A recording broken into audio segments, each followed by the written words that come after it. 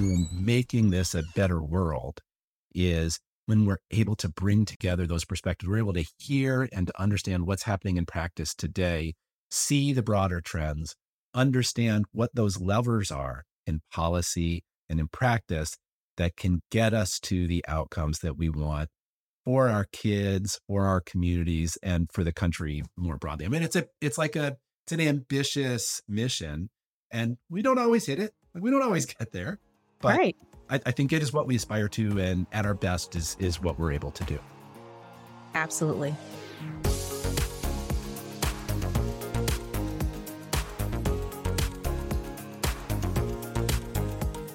Hello, and welcome to the SRI Homeroom, a new podcast from SRI.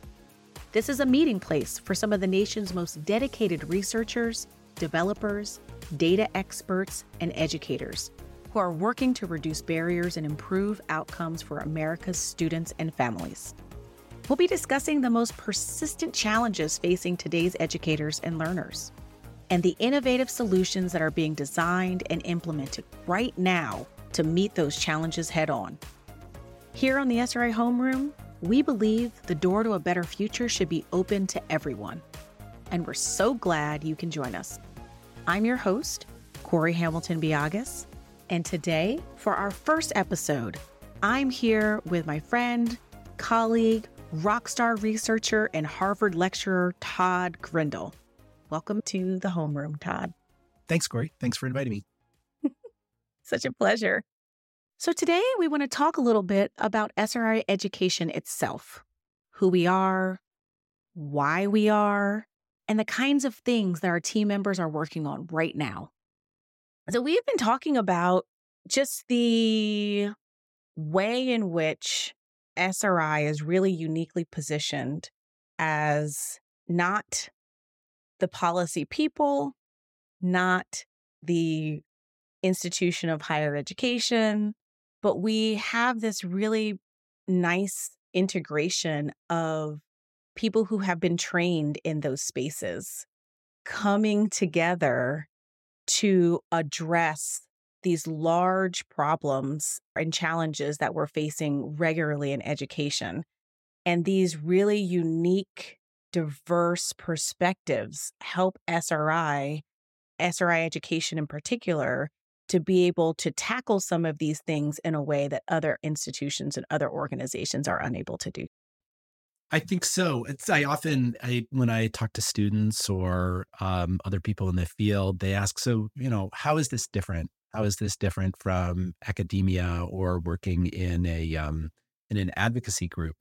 And one of the ways in which it is different is that, for me as a researcher in academia, the expectation would be that I am the expert on some narrow bit of important information and that I go deep on that. Mm-hmm. In SRI, having expertise is important, right? It's important for us to know about what the research literature says and what's happening in policy. But in this kind of institution, we have to be a little more flexible Yes. to follow what are the needs that we are hearing about in practice and in policy, and to do our best to provide information to help people make decisions Mm-hmm. on a day-to-day basis. And so for my work, as I started, for a while, that meant I did work trying to understand how to incentivize fruit and vegetable consumption among young children who received supplemental nutrition and assistance benefits. That Mm-hmm. wasn't the core part of what I did, but those were the needs at the time, and those were the needs I was being asked to help with. Right. What I do now is I think I've been able to do a lot more of work where I work closely with the policymakers and help them provide information as their needs evolve. We've Mm-hmm. been doing this great set of projects with folks in Arkansas, the Department of Early Care and Education in Arkansas. And it started with, they had a set of questions about how do we reduce the use of suspension and expulsion in preschool programs. And that often when I tell people about that, they're like, what do you mean? Kids don't get suspended and Oh, expelled in yes, preschool they programs. do. Oh, they do. Yes. And Oh, they they do do. at much higher rates And there's a disproportionate rate of that same disproportionality that we observe in K through 12, we're seeing also at higher rates in that Mhm. early learning setting, that early childhood setting. Absolutely. It is more common among children of color, more Mhm. common among male children, and Mhm. among children with disabilities. Um, Mhm. and really, to their credit, the state of Arkansas looked at this and said, "All right, we got to do something about this. This can't stand. This is not good practice for kids. Nobody wants this outcome. Nobody wants kids expelled from preschool, and 3-year-olds expelled from preschool. that is Right. we're not giving up on kids. We're not giving up on Right. kids ever, but we are certainly not giving up on them when they are 3, 4 years old. We're not going to do Yeah. When they just got potty trained. right. Um, and We need to keep helping them. I mean, development. You spend time with one 3 year old, you build one 3 year old, right? Like Right. development is huge. It's on a huge Yes. range. And what the folks in the state of Arkansas recognized is, well, if you're going to care for 10, 12, 15 3 and 4 year olds, and they have that big range of development, that is not an easy job. That is not Right. easy. And they're not suspending because they're bad people.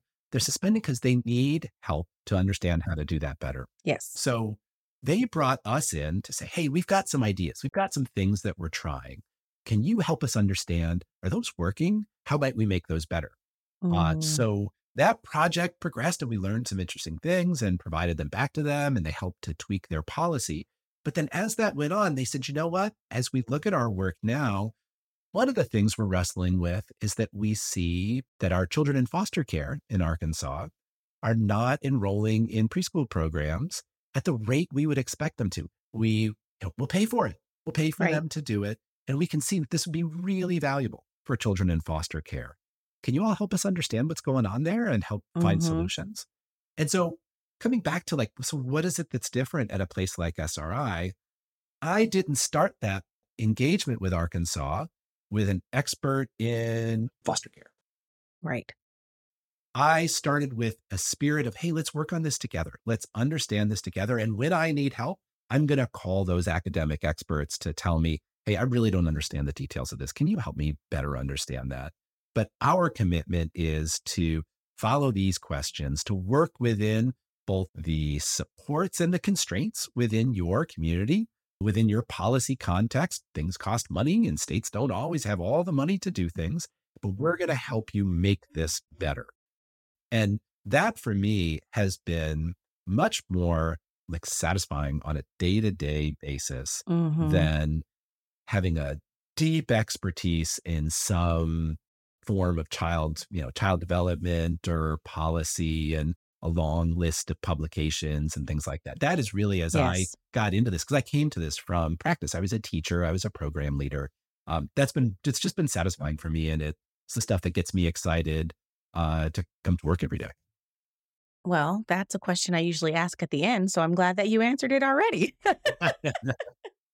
So, so far you've been talking a little bit about your work and the way that SRI is uniquely positioned to reduce barriers and optimize outcomes for children. And your work is more focused on early learning and special education. But what are some of the other areas that SRI education is filling in these gaps and serving as a intermediary, an innovator, a partner?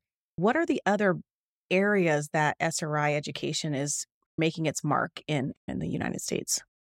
I think to understand what we do in SRI education, it's important to understand this institute that we're part of. Hmm. So SRI International, the larger institute, is been around for more than 75 years. We Hmm. started as part of Stanford University and for some time now have been an independent institute. And we have this big mission within the institute that we're going to create world-changing solutions that make the world safer, healthier, and more productive. So we do that across biosciences and computer science and engineering. We do this whole range of things. And that is like a pretty lofty mission. And you're like, yeah, change the world, make it safe. But they do, right? Hmm. Like the internet, the mouse, Yeah. Siri, and we do Yeah. that in education as well. It means something a little different. So I'll back up and say a little like how did I get interested in SRI? Which was as a student who was interested in the experiences of children with disabilities, I came to know SRI's work really well. We established as a country, we established laws permitting students with disabilities to enroll in school back in the 70s. And come around the 90s, realized we didn't really know what was happening now that we'd established these laws. SRI did the foundational studies looking at what are the actual experiences of children in school? What's the Mm-hmm. variation in those experiences? And what does that mean for their outcomes into adulthood? And not just outcomes like, are they scoring well on the test? Do they have friends? Right. Are they integrated into their community? And Mm-hmm. we learned in SRI through that work, these really important things that seem to matter for helping people with disabilities have the same access and opportunities as all kids. And that became part of the reauthorization of that law and became part of policy. So Mm. we do that kind of thing now, ranging from issues for kids at birth all the way into post-secondary. We do it in a couple of different ways. We do research where we have a set of questions that we want to go find some answers about. We do it through evaluation. So there's a program and we come alongside that program and we help understand, does this work for whom and in what contexts? Mm-hmm. We do a lot of technical assistance. And Technical assistance. What does that even mean? yeah, so the laws and regulations that schools operate under are complicated. Mm-hmm. And the expectations of state and federal government, of the information that you're going to collect, what you're going to do in this type of situation, what do you do in this type of situation, is not easy. Yeah. So the federal government, recognizing this, provides support to policymakers, to teachers, to state agency officials on how to do all the things that they want them to do. So for example, we run the Center for IDEA. IDEA is the Individuals with Disabilities Education Act, Early Childhood Data Systems. It's called the DAISY Center. Mm-hmm. And in the DAISY Center, we are talking every day to the folks in state agencies who are responsible for implementing the Individuals with Disabilities Education Mm. Act. And so we have expertise on, well, what does the law say? What do the regulations say? And what does research say about what's going to help kids? Mm. So we do that in that space. We do similar work in the Regional Education Lab Appalachia, and that's more focused on K-12, where we're hearing from people within the Appalachian region about what are their needs of practice today. What are the things that they have questions about? If we only knew the answer to this, gosh, we think we could get better at serving our kids in the following ways. And so we'll provide a mix of research and technical assistance, providing that information to help them do their jobs better. Mm. There's one last thing, there's one last aspect of what we do that I think we don't talk about as much, but we also are involved in developing new solutions. That can be helping to develop new curricula, Mm-hmm. new ways of teaching. I know my colleague Crystal Thomas is doing lots of work thinking about how do we support teachers and provide curricula for teachers in the mathematics space to have more culturally responsive mathematics curricula. And so we're Mm-hmm. helping to tweak and to do those things.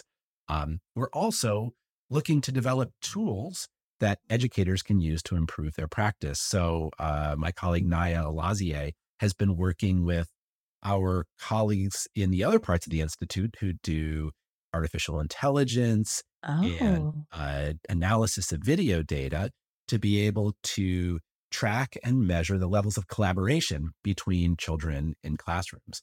And so we do all four of those things: research, evaluation, technical assistance, and development. But it's all focused on those questions of how do we improve access? How do we improve outcomes for students? So how are you able to do all of this work? Who are your partners? Who are your clients? How are you kind of coming into this work? What are the entry points that you're using to provide this technical assistance, the research, the evaluation? I'm sure there's multiple pathways for entry. Yeah, it's a big mix. Mhm. If part of it comes from contracts where Okay. either state or federal government says, here, we've got this question. Can you go answer that for us? And answer it for us, please, in exactly the way we want it answered, using these methods. And we say, okay, yeah, we'll go and do that. Some of it comes through partnerships with commercial entities, where I think when we see a nice fit in terms of the mission of the entity, and it really speaks to the why questions that we ask ourselves about Mm-hmm. every project. Why are we doing this? Why is this worthwhile? We'll partner with them.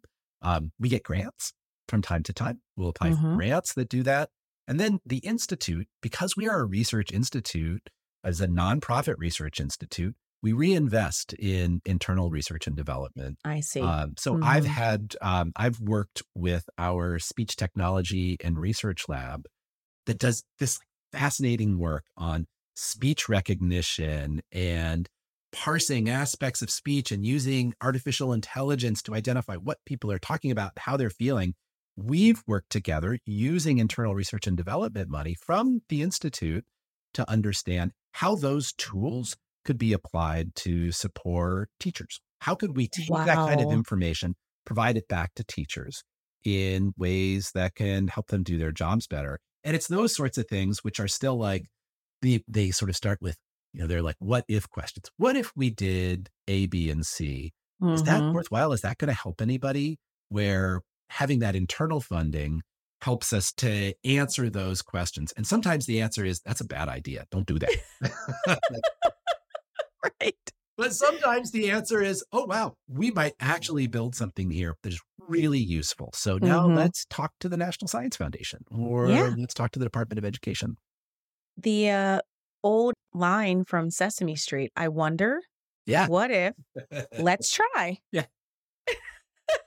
I like that, Corey. I think I'm going to bring that back into our meetings and our planning conversation. Yeah, it's like you answer those questions. If when you get to that what if part, you realize, oh, no, probably, then you don't go to let's try. Yeah. But if you say, okay, well, there's a possibility here. Let's see what we can do. I wonder, what if, let's try.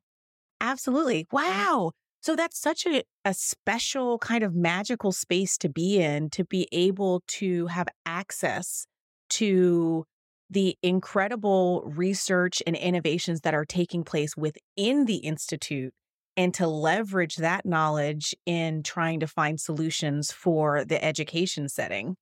And then to also have the opportunity to partner with various entities, whether it be federal agencies, state agencies, or other commercial organizations.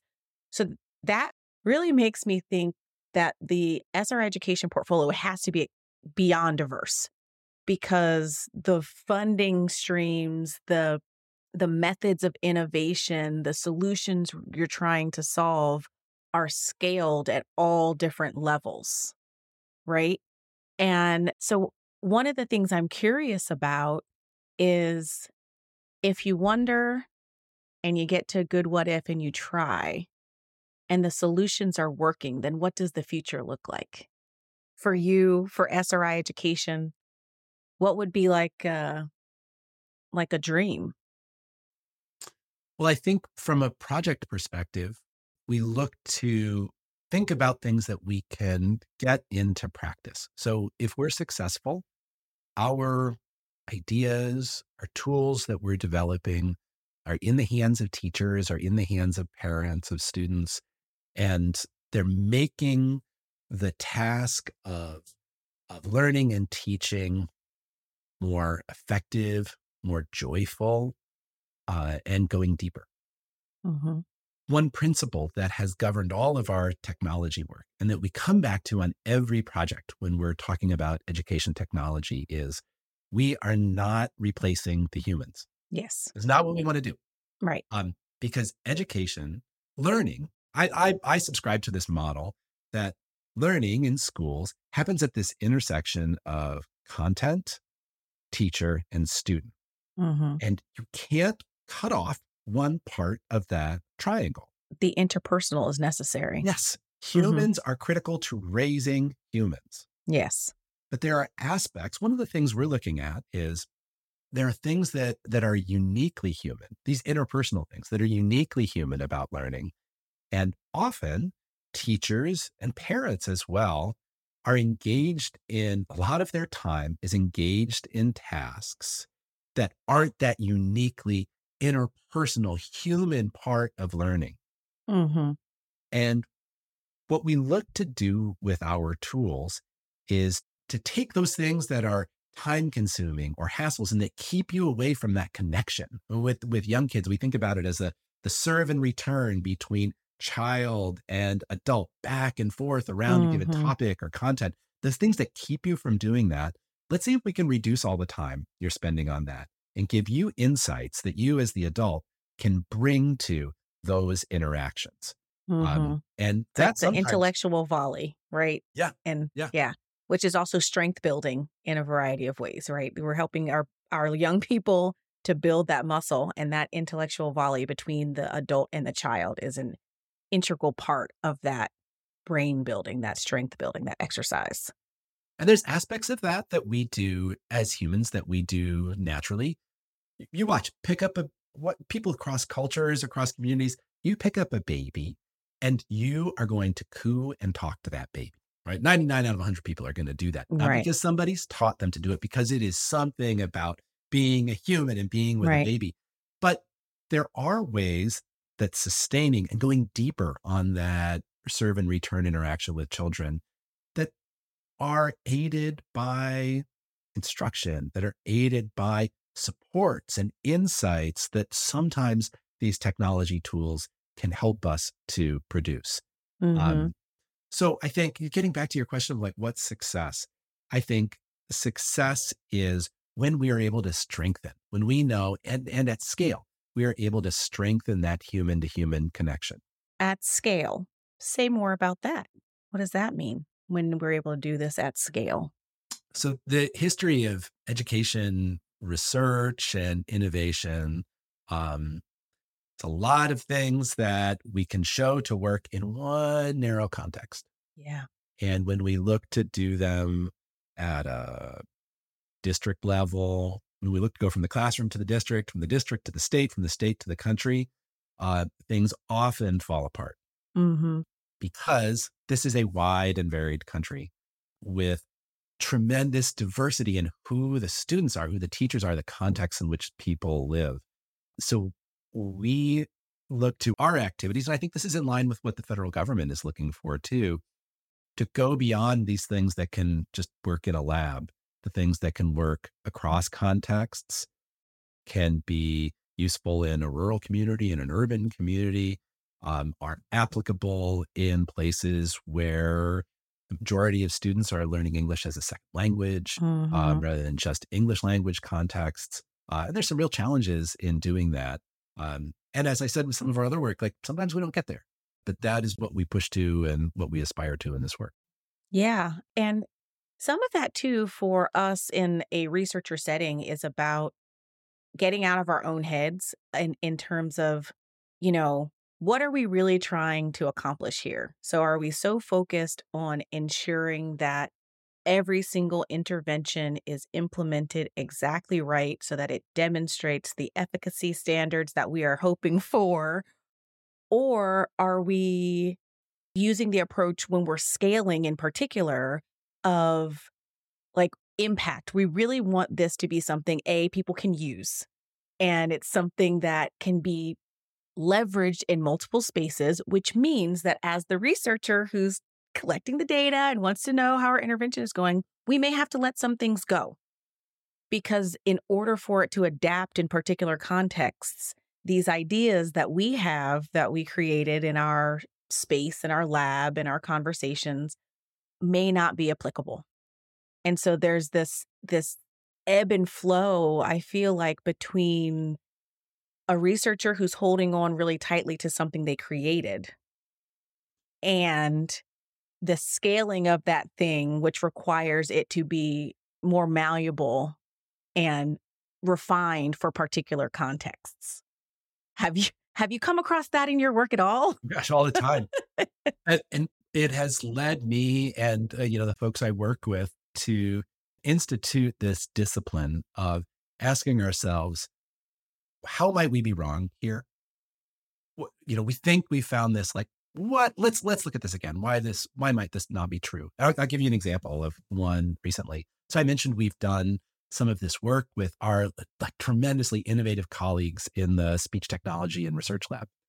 And we were interested in how we can use these tremendous tools, these innovative tools that their lab has on categorizing different aspects of speech to help teachers improve their practice.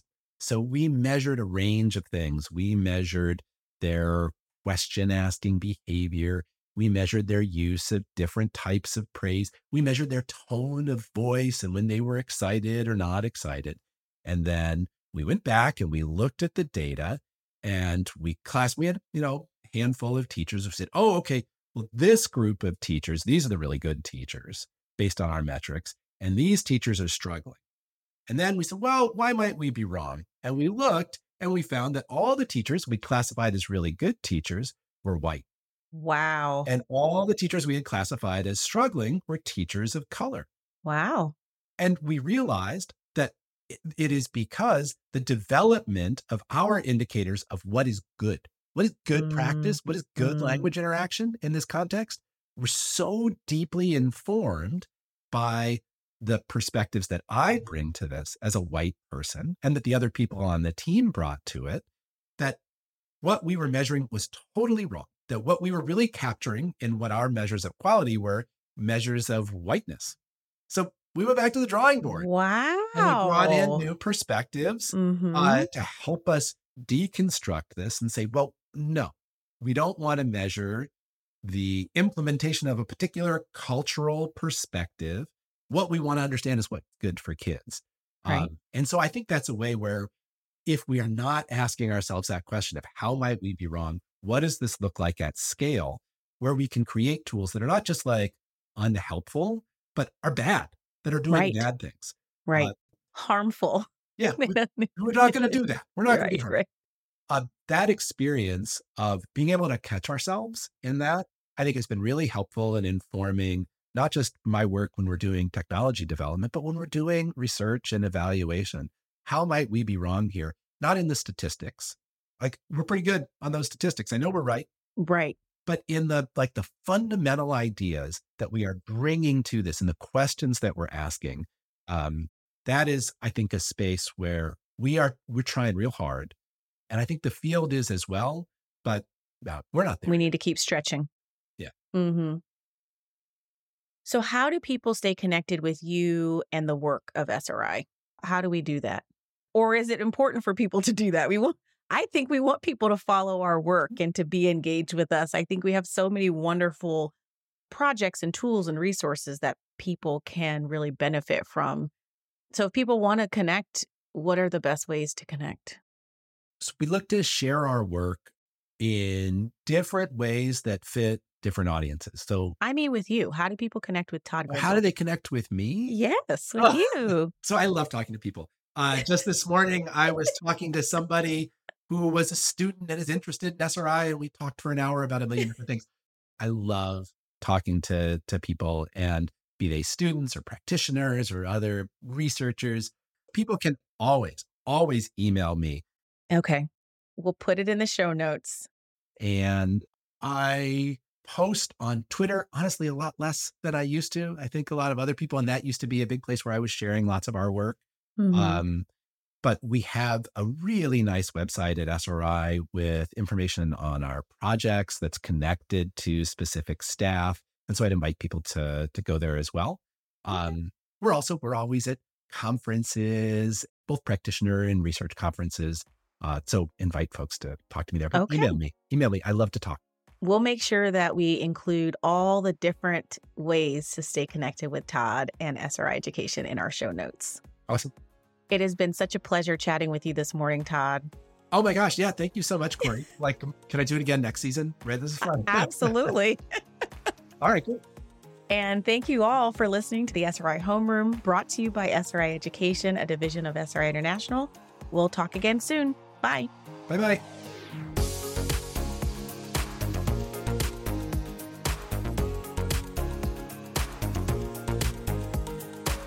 Thank you for joining us on the SRI Homeroom, produced by SRI Education, a division of SRI. Our guest today was Todd Grindle, co-director of the Center for Learning and Development with SRI Education, and a lecturer at Harvard University. You can learn more about Todd and his work in today's show notes. You can find a transcript of today's show or browse our entire archive of episodes by visiting srieducationnews.org. You can also connect with us on social media with the links in today's show notes. The views expressed in today's podcast belong solely to the participants and do not represent the views of SRI or any organizational funder or partner.